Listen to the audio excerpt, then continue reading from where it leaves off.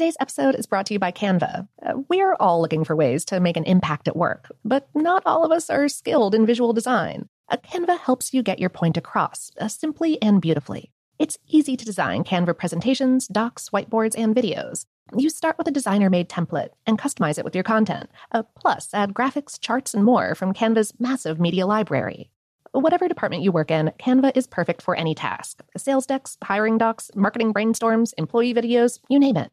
Anyone at work can design with Canva. Start designing today at canva.com. Designed for work. From BBC Radio 4, Britain's biggest paranormal podcast is going on a road trip.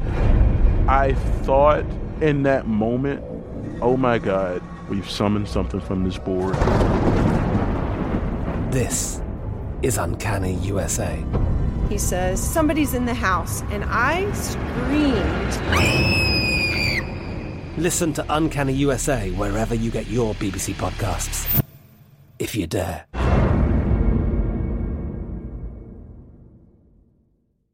This episode is brought to you by Technically Speaking, an Intel podcast.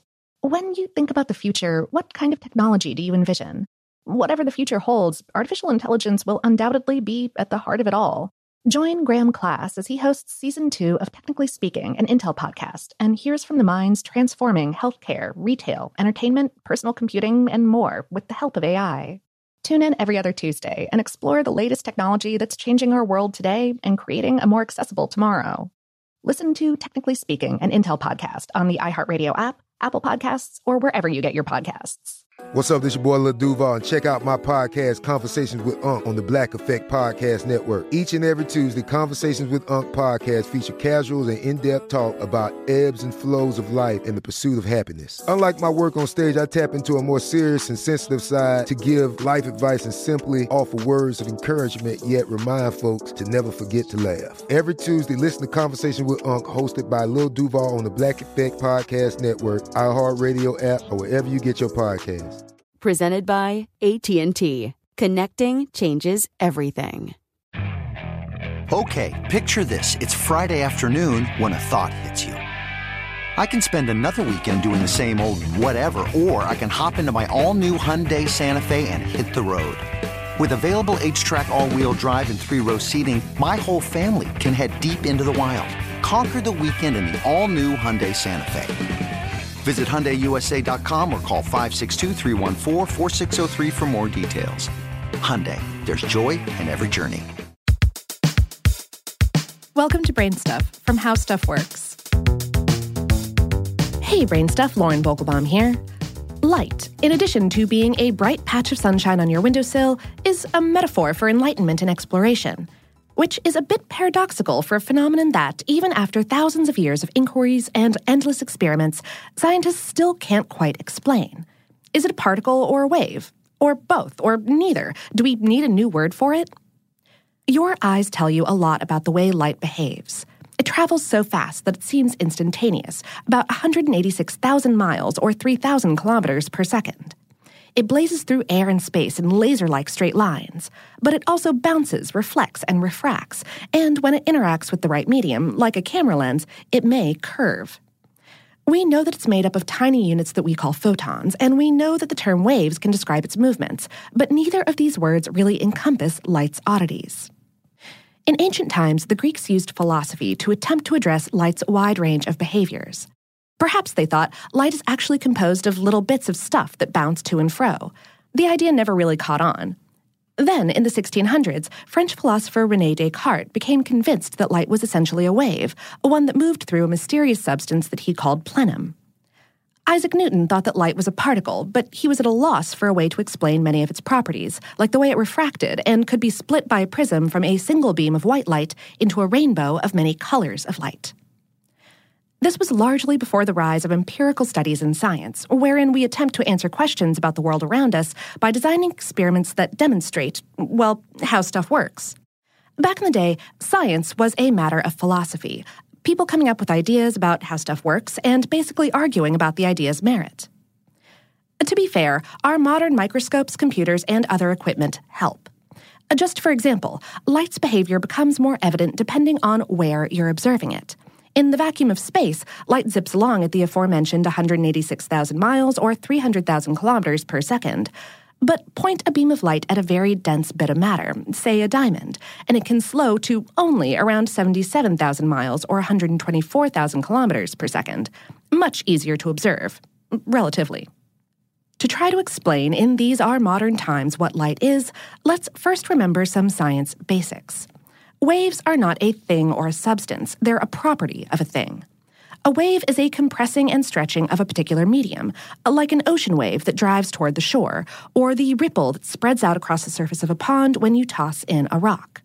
You can see the waves with your eyes, feel them with your body, and sometimes when a sound wave happens in the air, you can hear them with your ears.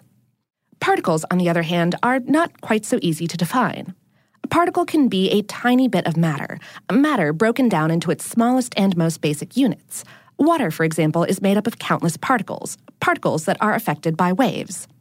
What's really happening when you watch a wave in the ocean or a ripple in a pond is that each particle, or molecule in this case, of water is being moved, and thus the medium of the ocean or pond is being compressed and stretched in sequence, and we see waves.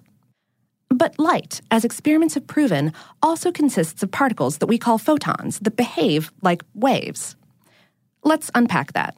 There was a famous 19th century double-slit experiment in which researchers beamed light through two slits and observed the way the light struck a screen behind the slits. What they saw was that the streams of light affected each other, like two hands splashing water in the same sink, as if they were waves interfering with one another. But then, in the 20th century, scientists began their pioneering explorations into subatomic particles like neutrons and electrons. Albert Einstein wondered what would happen if you emitted light one photon at a time in the double-slit experiment.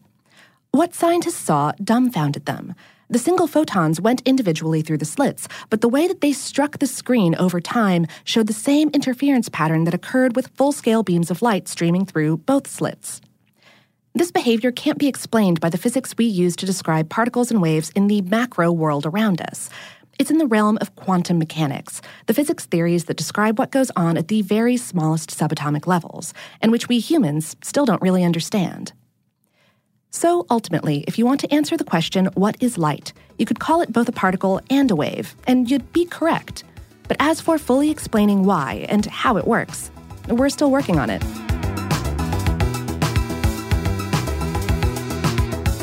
Today's episode was written by Nathan Chandler and produced by Tyler Klang for iHeartMedia and How Stuff Works. To learn more about the weird behavior of light and the history of how humans have thought about it, check out our sister podcast, Daniel and Jorge Explain the Universe. Their episode Is Light a Particle or a Wave? Goes into lots more details.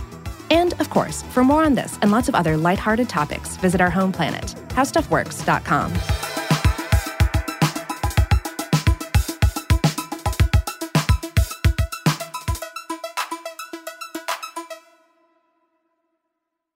Today's episode is brought to you by Canva. We're all looking for ways to make an impact at work, but not all of us are skilled in visual design. Canva helps you get your point across, simply and beautifully. It's easy to design Canva presentations, docs, whiteboards, and videos. You start with a designer-made template and customize it with your content. Plus, add graphics, charts, and more from Canva's massive media library.